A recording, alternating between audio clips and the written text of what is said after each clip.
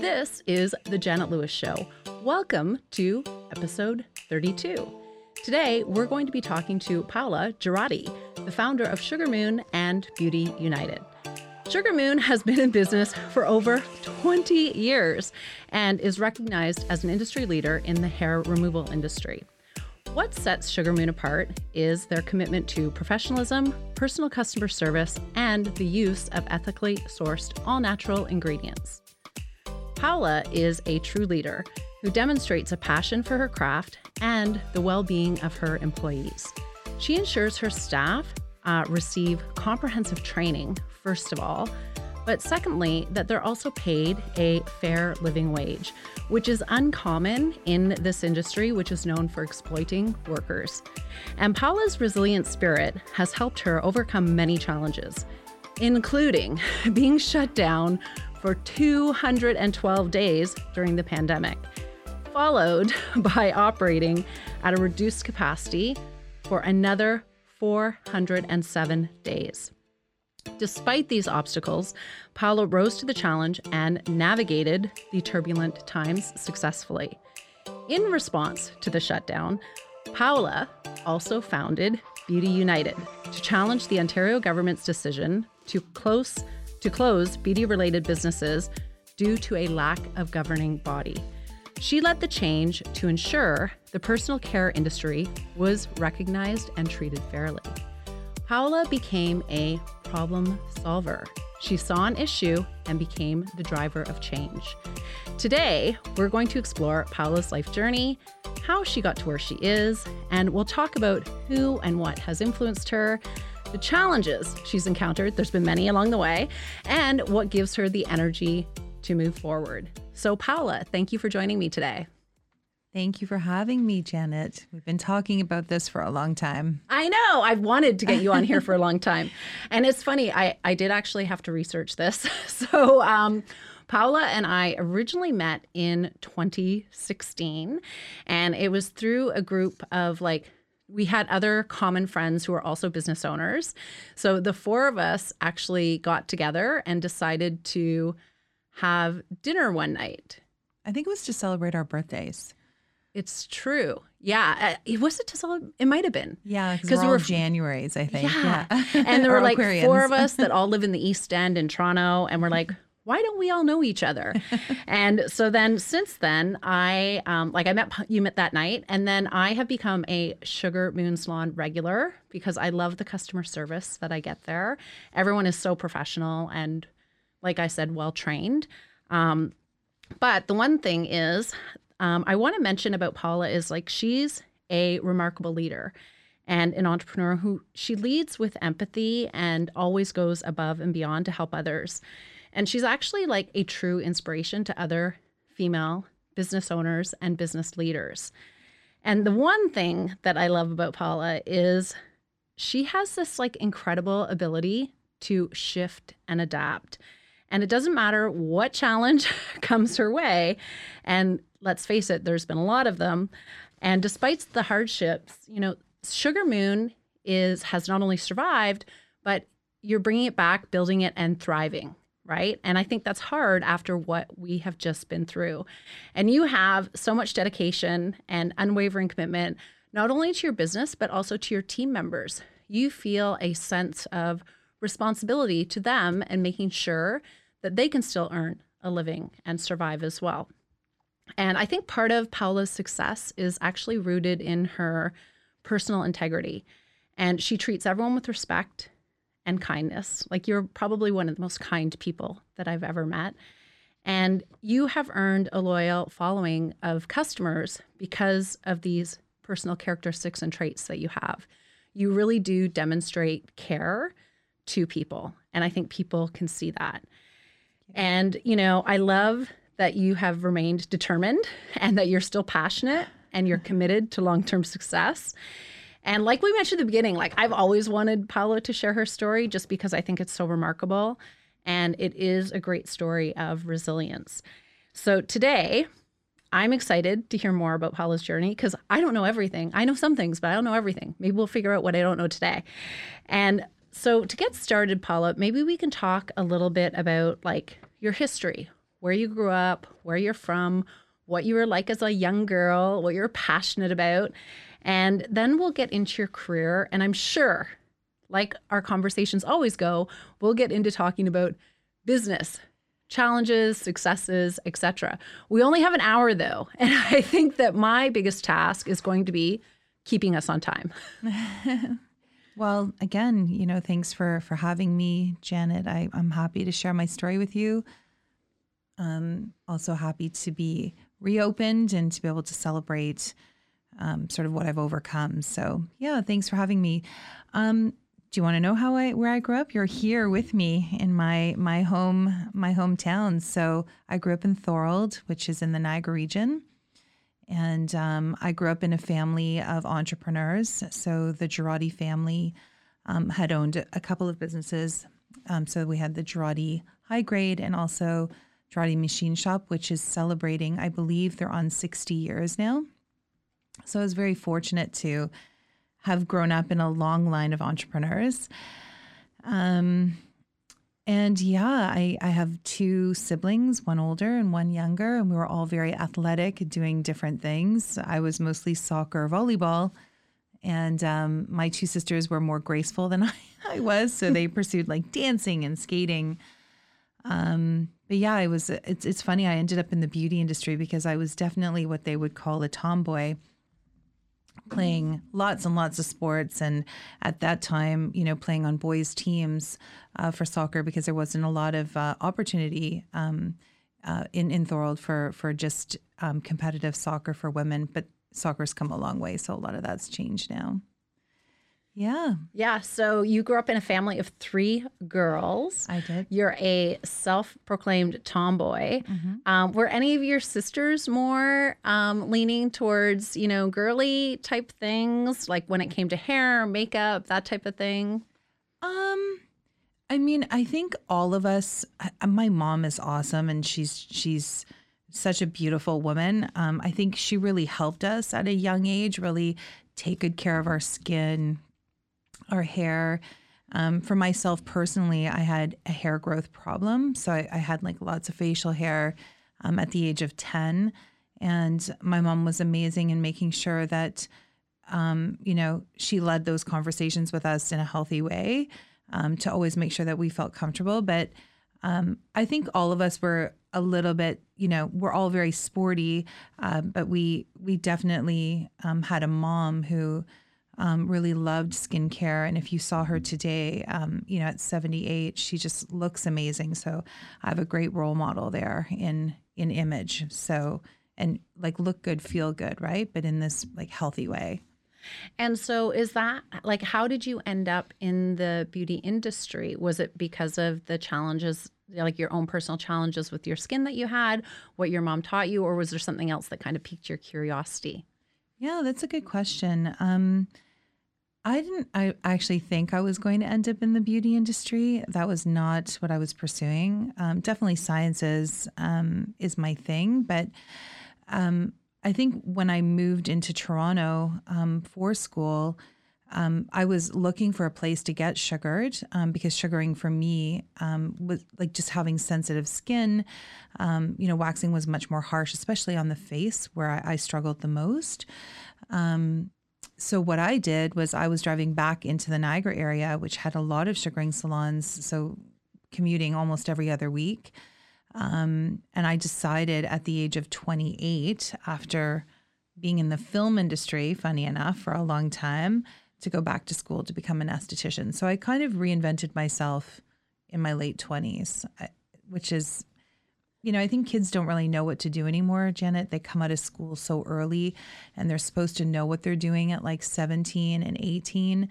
No one really knows what they want to do. Like, I hope that somehow my story of reinvention at any age will help, Yeah. And I would also argue, like, I think nowadays kids are even expected even earlier to know. Like when you're in grade 9, you have to choose like which track you're going to go on.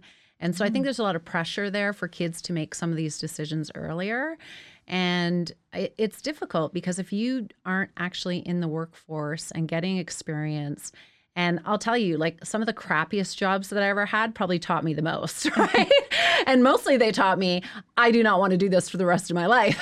And so when you were growing up, I know you were playing sports, but were you also like working from a young age? Did you get that type of experience as well? Well, my first real job was at Orange Julius. Like I wore the brown visor hat. I rocked that thing. But you know, it's funny because like places like that, like Orange Julius or Starbucks, Tim Hortons, they have systems.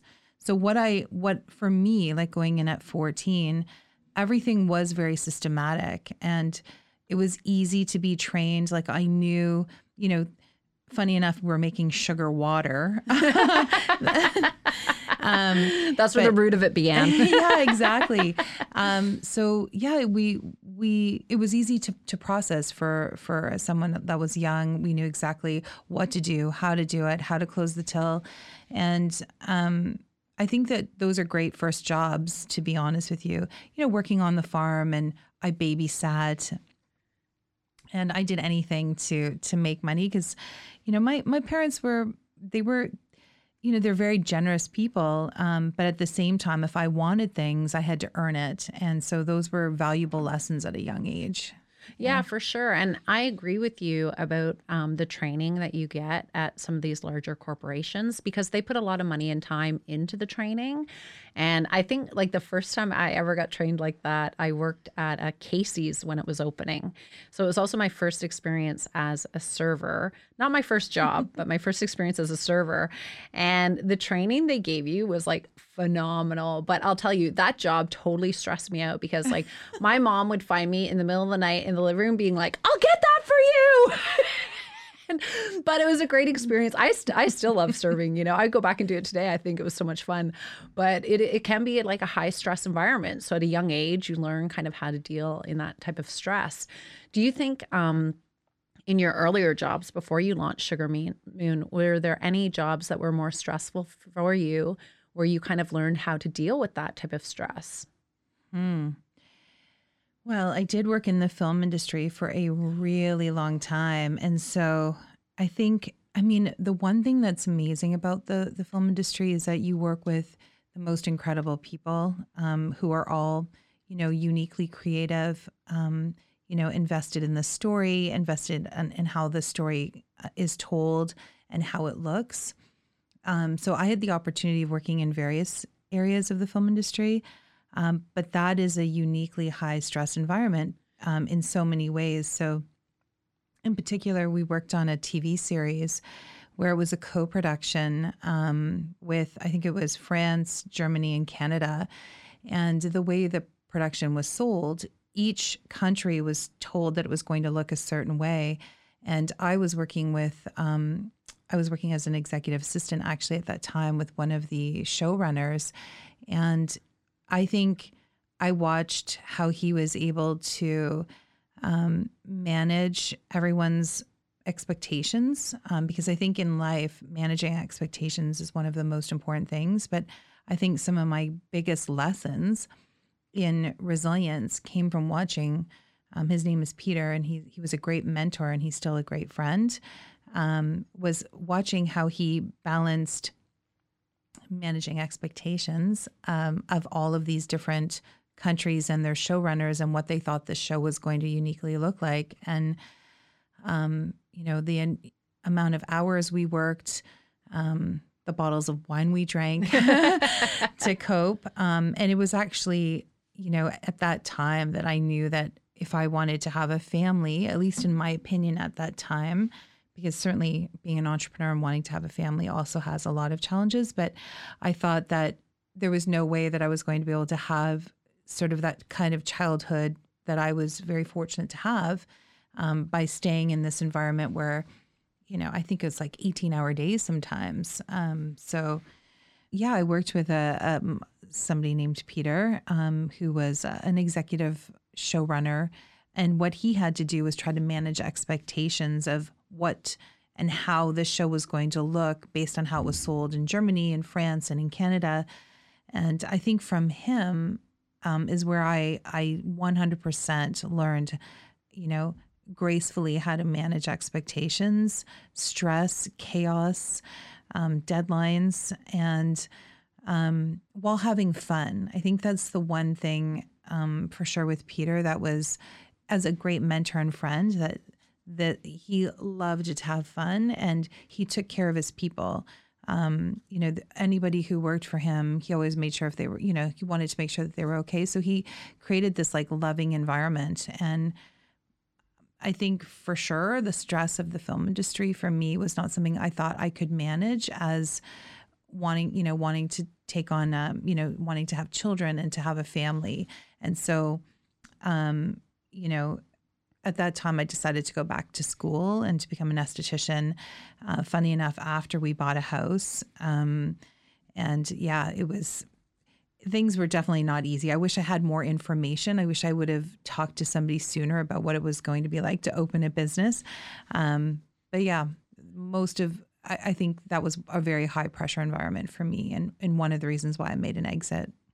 And so you decided to exit the film industry, in part because you wanted to have a family. At the time when you exited the film industry, like, did you know that you were going to get into sugaring? Like, how did that start? Yeah, I mean, I love to be sugared. And so traveling back home and starting, like, I was being sugared from a very young age, and there was nothing available in Toronto for that. And so I just knew, like, in my heart, that this would be something that I could do. That I definitely have I love to take care of people. So it definitely works for my personality. And it was something I really wanted to learn. And so that's why I went back to school, because I just knew I'd have my little sugar shop. And funny enough, Sugar Moon started as a partnership. And on that same television series, I started Sugar Moon with one of the makeup artists from that show. And we both had to actually go back to school. But uniquely, we both knew and understood that we had the work ethic to open a business. But we just didn't realize at that time when we had started how little money, especially coming from a financially rewarding career, how little money we would make. One, by going back to school, and two, what it took to build a business. So yeah. So what did you go back to school for? What did you take? I went back to school for aesthetics. And then I didn't know that you had started the business with another person. Yeah. That must have been like very early on. Yeah. Was the business called Sugar Moon, or was it called something else? No, actually, it was called Lune de Miel, actually, which meant honeymoon. But my former business partner, Muriel, was from France, and so we both loved the name. But I had, from the film industry, I had somebody who worked in PR. Her name is Ingrid, and she's like, "Oh, let's go for a beer." She wanted to talk to me about, Sugar Moon. And so we were sitting there. She's like, "Paola, no one's ever going to remember Lune de Miel. What is Lune de Miel? It doesn't even mean sugar. Like, just if you really want someone to, like, remember you have to just call it what it is. Just call it Sugar Moon." So Muriel and I both agreed to call Sugar Moon, and her husband actually did the first original logo, which was beautiful. It's this like stunning woman inside of a big yellow moon, and that's how we got started. We were great partners. We just weren't making a lot of money. And so one thing I love that you talked to an expert and they gave you that feedback so early on, right? Mm-hmm. Because I think I made the mistake when I started Orange Fish in like 2006 online. The whole idea was like to have a fun, funky name, right? But it doesn't tell people what you're doing. And I think even more now in 2023, you need to be so clear about what you're doing. Like, if you're selling socks, just call yourself the sock store, or something cute and fun that has the word sock in it. Like, it's so important. Yeah, I mean, it's funny because even Sugar Moon is not necessarily that obvious, because it could be, people get us confused with Sugar Mountain, thinking that we're a candy store. So, we're Sugar Moon, the sweet alternative to waxing.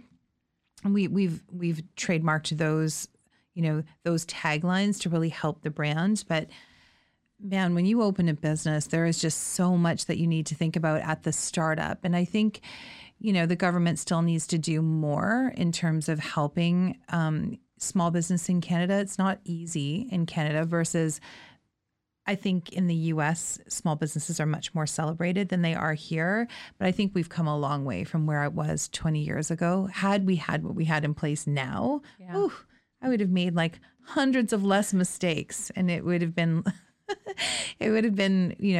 financially easier for me for sure. Yeah, it's true. And, it's kind of interesting because I think sometimes there's policies or laws that are put in place where they actually think that they're helping, and in hindsight, it ends up hurting. And so I'll give you a good example because I remember, like anyone knows, if you run a business, your mailing list is key. It's so important. Even in 2023, mailing list is still number one. And do you remember when they put in that canned spam law? Yeah. That was the worst for small business, the worst. And it didn't even solve the problem in the sense that people were worried about getting spammed. And so, yeah, it stopped Canadian businesses from spamming anyone, but we still all get spammed from like China and other countries, right? Very true. Yeah. So I think that's a good example of something that really probably didn't work the way that it was planned to work. Right. And also like the tax levels and, access to financing. And, for myself, especially coming through what we've just been through, access to financing is even more challenging now,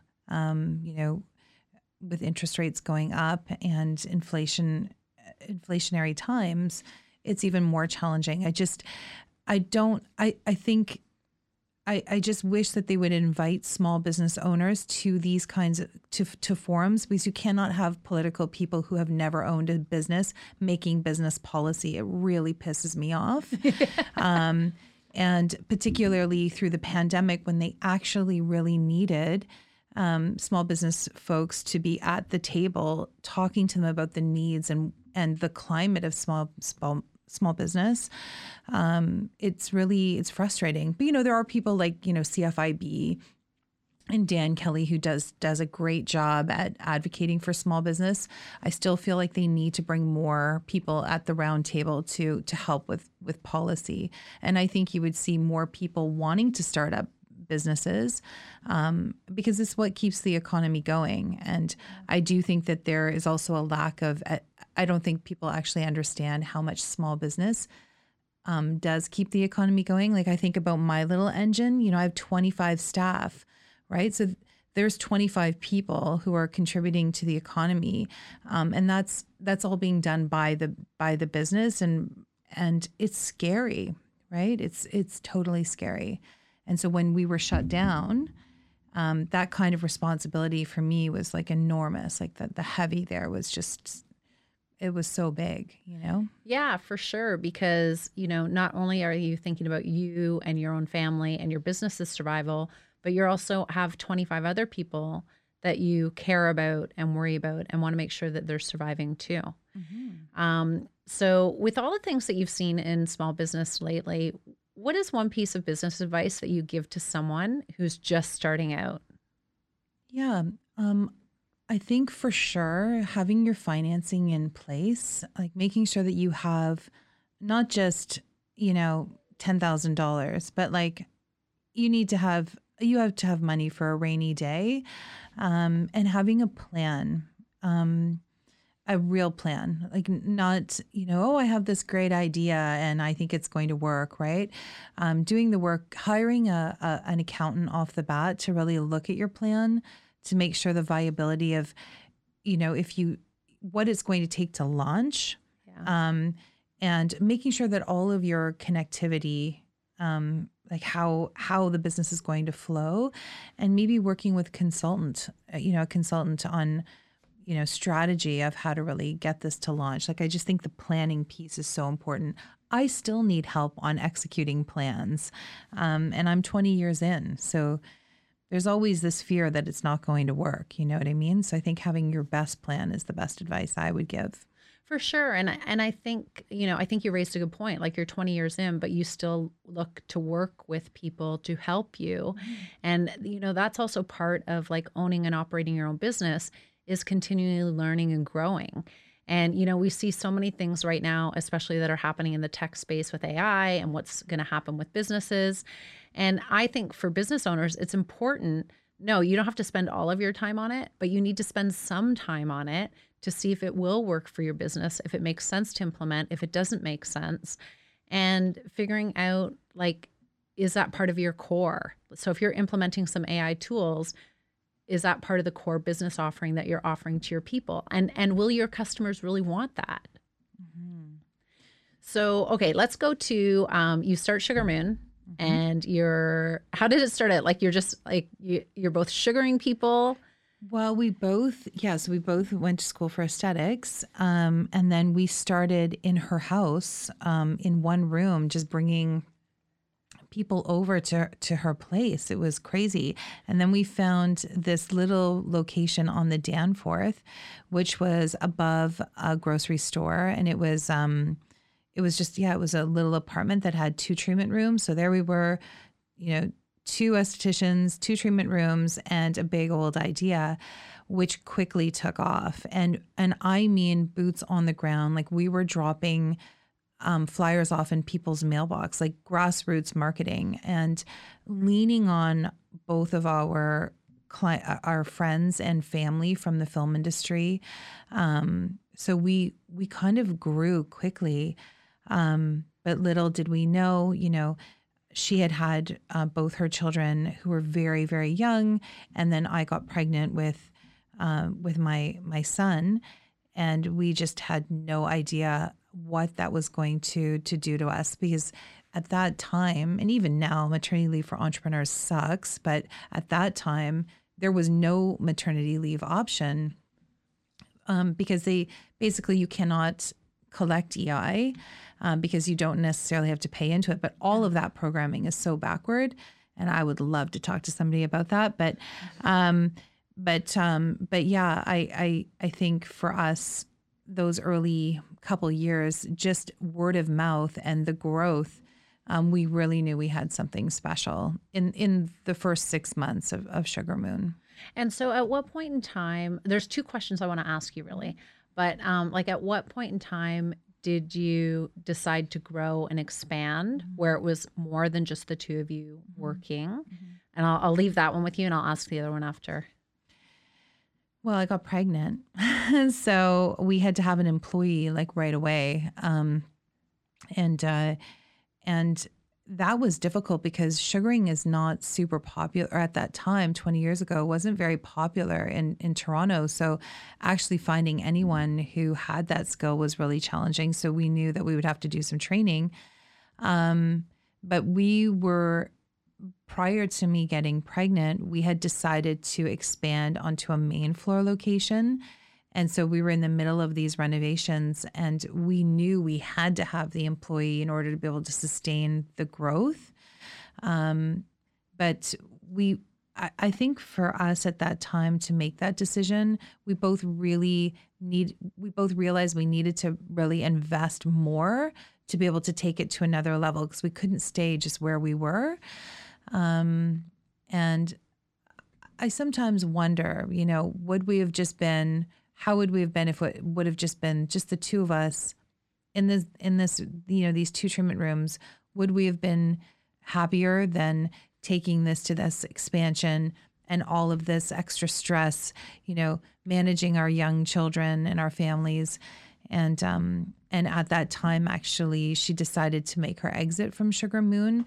And I think it was partly because of the just not making enough money and the enormity of the impact. And so I was able to take over the business, and that just came with an absolute, that was very lonely times, to be honest with you. Like, yeah, those are very lonely times. Yeah. And I think you raised 2 good points that you don't necessarily hear a lot of business owners talk about. One is how much money you're making, right? Like actually how much money you're making taking home versus like reinvesting in the business, because you're constantly reinvesting in the business, right?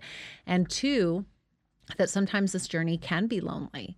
And there can be moments where you kind of feel like you're out on an island all by yourself. And if you don't have like friends or colleagues in your network that are also kind of going down the same path, you know, other people around you question you all the time. And then it makes you question yourself. And it's really, really important to have a supportive network of people who kind of understand what it is that you're going through and can help you through that.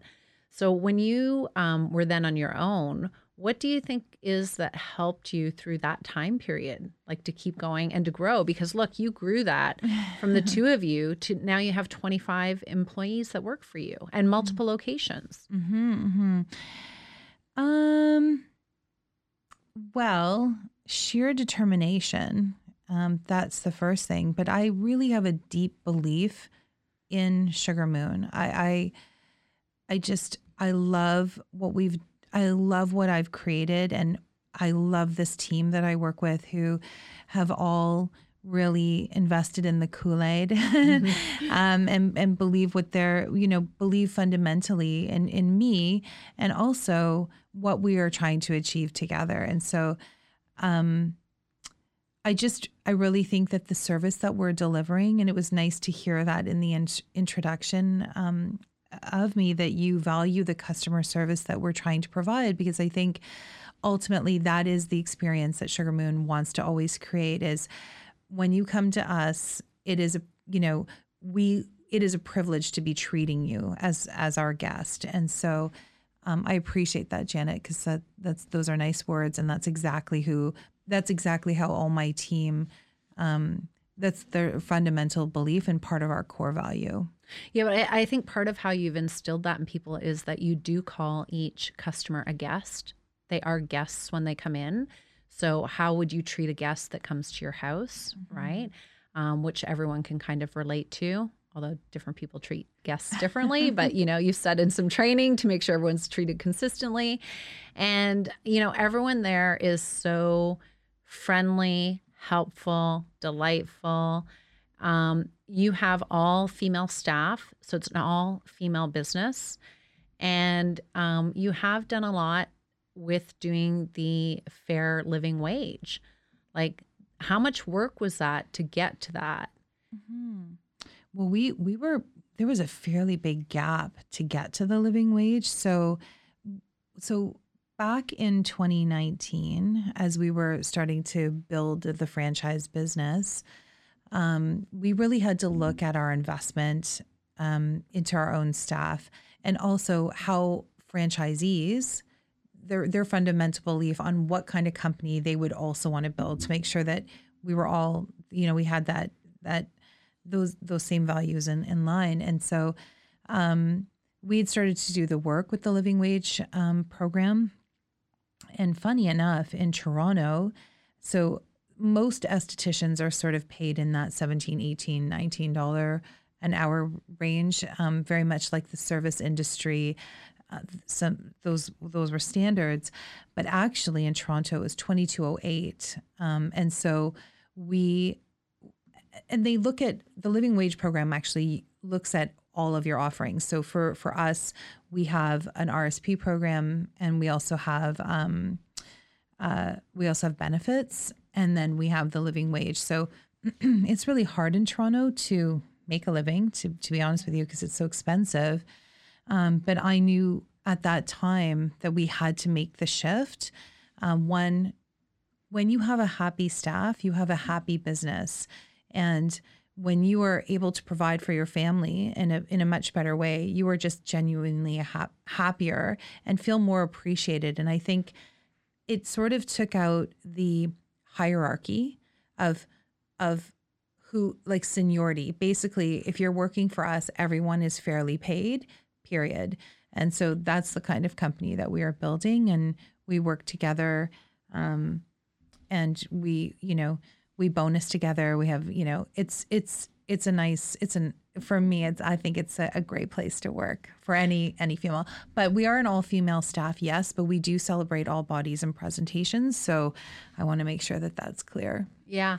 And I would say, like, have you seen, do you see a change in your environment? Like, do employees or staff stay with you longer as opposed to you get someone in and they kind of leave quickly? Or because I would imagine, like, if they love what they're doing, that's number one. If they love what they're doing, and you're also offering like benefits and the RSP program, like those are a lot of added incentives that may not be offered at other places for that type of work. Yeah, I think there's a study that they say that when if women get paid more, they tend to reinvest in their community more. So I think we have that. I think everyone shares that same value, and I think our employees are happy. I can definitely say that they know that we try our very best. It's a fine balance though, right, Janet? Because you cannot increase price and increase labor costs. You have to stay competitive while increasing your labor costs and finding unique ways in your business to lower operating costs. And in a pandemic environment, when we chose to actually do the increase, we're in challenging times now because, the cost of everything is here. And at the same time, the living wage has in fact gone up again for 2023. And so we're trying to find unique ways to combat the additional labor costs. But we have to work together as a group, and these are decisions that we make as a group, what we're taking, what we're cutting, services, what products we're going to keep, what products we're going to cut. There's a fine balance. Yeah. And I think, we've talked about the sugaring service, but you also, over the years, started creating your own Sugar Moon products as well, which is another line of revenue, right? So how long into the business did you actually start to create your own products? I think the Sugar Moon take-home kit launched in 2012. The original one. And then from there, we started making like scrubs and lotions. But even that is an investment, right? So it sounds great to say that, you're creating product, but to really do it well, there is an enormity of cost to that also. So I think because we have the experience now, we are able to lower our costs in that aspect because we do manufacture in Mississauga, which is great. And then we do import some of our skincare in from Australia. But yeah, I think there's just it's a fine balance. So yeah, to answer your question in a long-winded way, 2012 is when we really started to look at manufacturing our own stuff. Okay, so you've been in business for 20 years, and I'm sure over the years you've tried things that have worked, things that have not worked. And let's talk about, like, what do you think one of the best things is that you did for your business that you tried? But then also think about one of the worst things that you tried. And I'm more than happy to share an experience because I can tell you the worst thing I ever did with Orange Fish was we were doing the America's Next Top Model show in Toronto. It was advertised that it was going to be like thousands and thousands and thousands of people. And I had met this other business owner who sold this like video technology, which was like one of a kind at the time.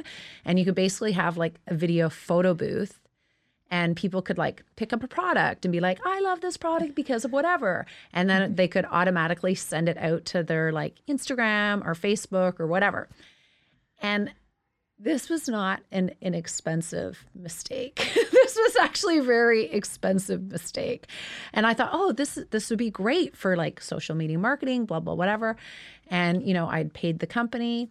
They came the morning of, the hour before the show opened. And, you've worked shows, they're hectic, right? And the technology didn't work. And instead of like trying to resolve it, the other business owner was in tears. And was blaming the convention center for the connection, which I think all of these things probably should have been worked out beforehand if there were going to be any challenges. But at the end of it all, she offered to do another show with us. But because of how she behaved in person, I was like, no, it's okay. Because it actually added a lot of extra stress. And so that was a big mistake that I made, because I was always like so innovative and I wanted to try things like right away. And so that kind of taught me like, maybe let's see how this other people implement this first sometimes. Yeah, I mean, it's good to take risks, right? And I think without doing that, you don't really know. And so as costly as it was, I mean, you now know what you never want to do, right? And I think for me at Sugar Moon, like, I made 8,000 mistakes. And I, you know, now in this new climate, I'm trying to make less mistakes, but at the same time, like, given my age, like learning about all of these other technologies and, you know, social media and all the stuff that I just am not, like, I'm horrible at it. I realize that there's a purpose. And of course, even being a guest on your show, you know, these are things that I need to be doing. And so I have to kind of come out of my own comfort zone. But I think one of my major mistakes was not expanding into the US quickly and to prove my concept in the United States with a corporate store. And also, I think at this point, actually realizing my own role in the company and where I fit into it. Like, I am an owner and an operator, and actually, I love to operate. And so I love being on the floor with my staff. I love actually still being in service with my clients. But you cannot be everything. You cannot be on your business, in your business, and then actually servicing the clients and be as big as you are. And so I've made some doozies, Janet, like big mistakes. And I think I needed to have like a CFO or possibly even a CEO who could take my vision, because I have this grandiose vision of Sugar Moon. I'm not experienced enough to take it to that level. And so I've made a lot of costly mistakes because I just simply didn't have the experience to be able to take it to next level. And so I'm rethinking all of those things now and how to make less mistakes. Let's put it that way. And really thinking about bringing on somebody who can take Sugar Moon to the level it can be, because it's a beautiful brand and it can be everywhere. And we see companies like mine who are expanding into the US, but yeah, I'm hopeful. We have look at what we did with you with e-learning. I just didn't execute on that properly. So we had invested all of the money on the actual strategy of that, but didn't actually finish and execute the project. So those things get really frustrating when I make those kinds of decisions. Yeah. And that one proved to be a costly one because I wasn't ready for the pandemic. Yeah, but it's interesting because it's funny because you're a little bit hard on yourself in some ways. And, you know, we all make mistakes at different points in this journey. It's whether we learn from them or not. I love that you shared that even after 20 years of experience, you still feel like you need some extra expertise to help you. I think that's the mistake a lot of people make, is not getting some extra help when they need it. But part of it is not knowing when you need it, right? And the other part is knowing like how much more of an investment you need to go to the US. You know, I reached a point with Orange Fish where I knew I grew it to a certain level. To get to the next level, I would have had to like dump a ton of money in, get a lot of investors, be answerable to other people, which I decided I didn't want to do. And I think it comes to the point too of like figuring out what type of business you do want to own and operate. And do you want a business that always has to double in revenue every year? Or do you want a business that provides you with living. Do you know what I mean? So it's like, people have to think about these things and make these decisions when they're going down this path. You know, somebody wise once told me that, actually asked me this question: what do you want your own life to look like? How do you want to feel when you wake up in the morning? And for me, as you know, I am a single mom with the 2 kids. And for me, my life had to be centered around my family. And so I could only actually expand the business based on how much capacity I had for time, because, you know, this takes a lot of time, an enormous amount of energy. And so I think what I'm most proud of is that I have raised really good young adults, and that, you know, now that they're older, I mean, my youngest is 14, who keeps me very busy with soccer, but I do feel like there's this new sort of opportunity for me to make decisions where my family is more supported because they're older. And also the experience and wisdom that comes along with owning a business for 20 years. But for me, I think my family had to be the biggest priority. And that's a very tough balance too, how to weigh family and also this expanding business and dealing with all of these staff members and their needs. I mean, I'm very fortunate to have an HR manager who works with me now, who takes on the majority of the needs of the staff. But let's face it, everyone have needs, and HR is fundamentally the most important thing in your business. And so I'm very fortunate now that I have some great pieces in place and feel more calm and confident in what I'm doing.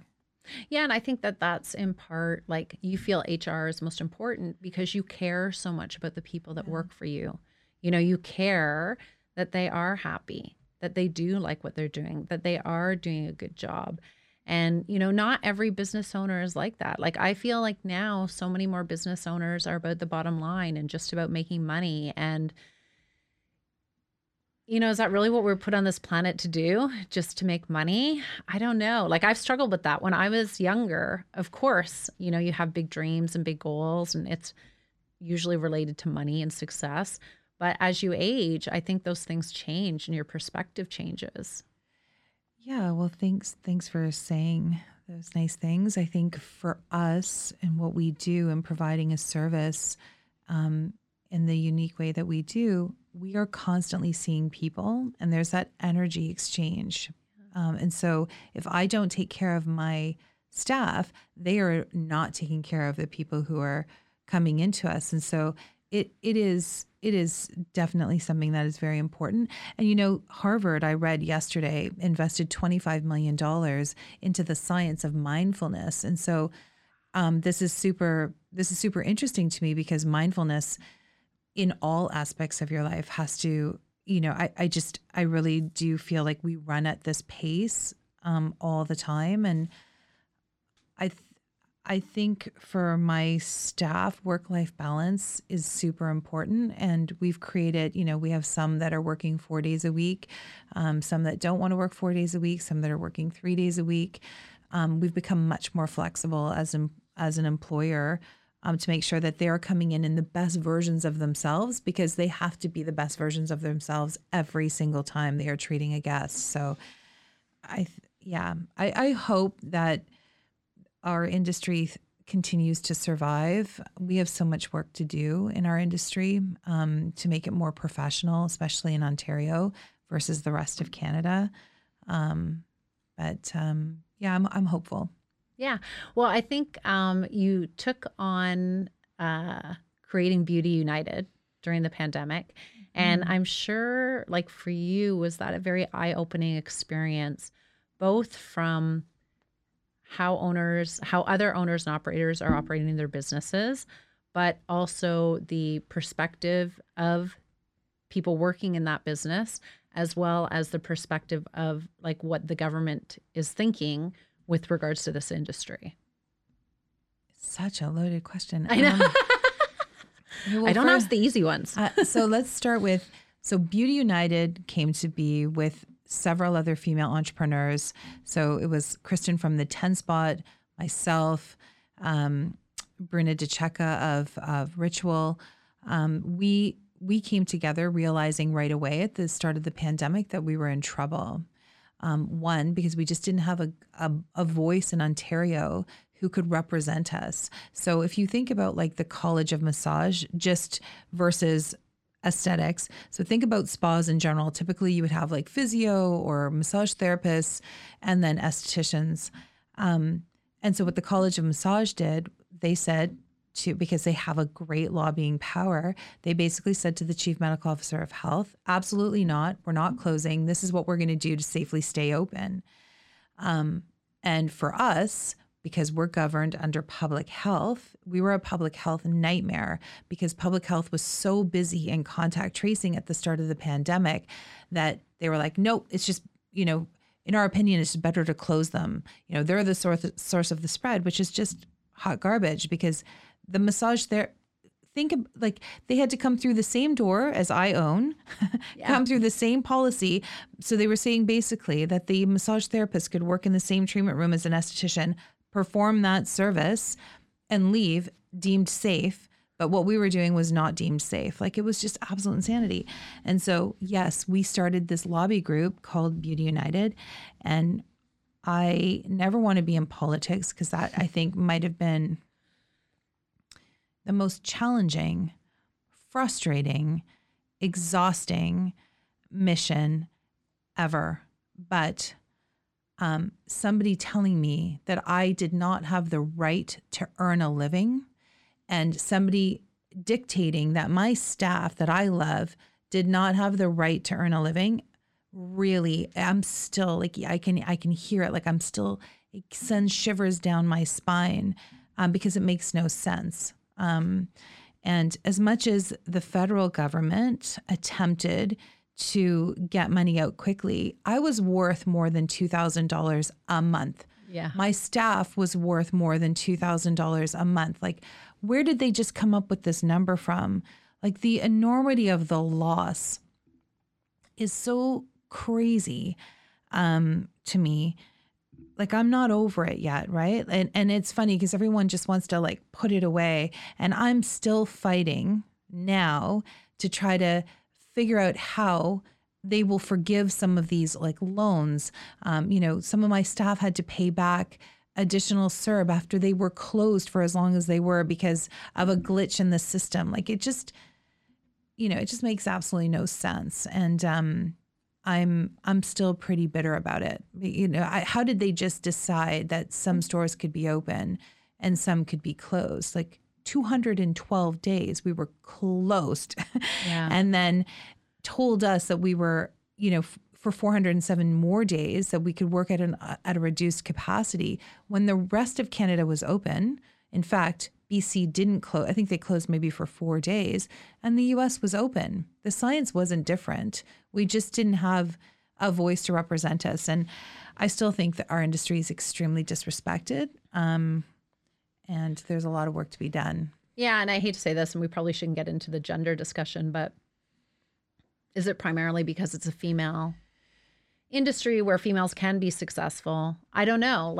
And there's just not as much respect given to it because of that. It's frustrating, I'm sure. And you may be in recovery mode for a while about that. But what is the big goal with Beauty United if we were to look 3-5 years down the road? Well, I've stepped down as chair, and it's being run by a bunch of very smart people. But I 100% believe that their goal, and which was always the goal of Beauty United, was to be able to collectively bring the industry together, whether that's any form of any industry where you're touching the largest organ of the body, which is the skin. So tattoo to aesthetics, microblading, tanning, all hair, all under one umbrella to be able to help. It's a $1 billion industry that this government in Ontario pays absolutely no attention to. And to be able to license it properly, because if you can imagine in Ontario, which is crazy to so many people around the world, that you can just come in here, open up an aesthetic studio and not have any training. And clients would never know whether or not you know what you're doing on the skin. I can proudly say that we have all estheticians that are working for us, and we have our own academy where we bring people through after they've been trained in school to ensure that they know and understand everything that there is to know for the services that we offer.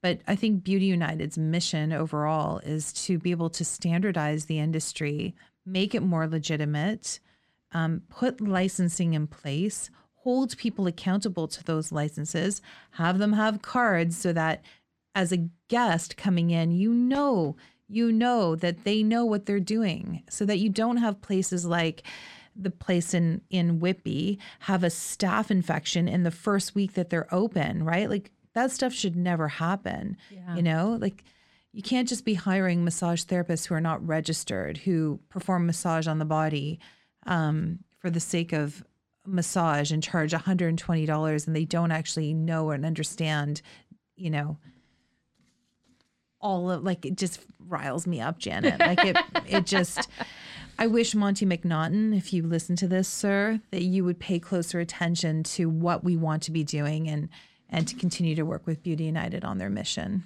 Yeah. And, you know, I love how passionate you are, because it's not just about resolving challenges for your own business, but it's resolving challenges for the industry as a whole, because that is where it has to go, you know, to get to the next level.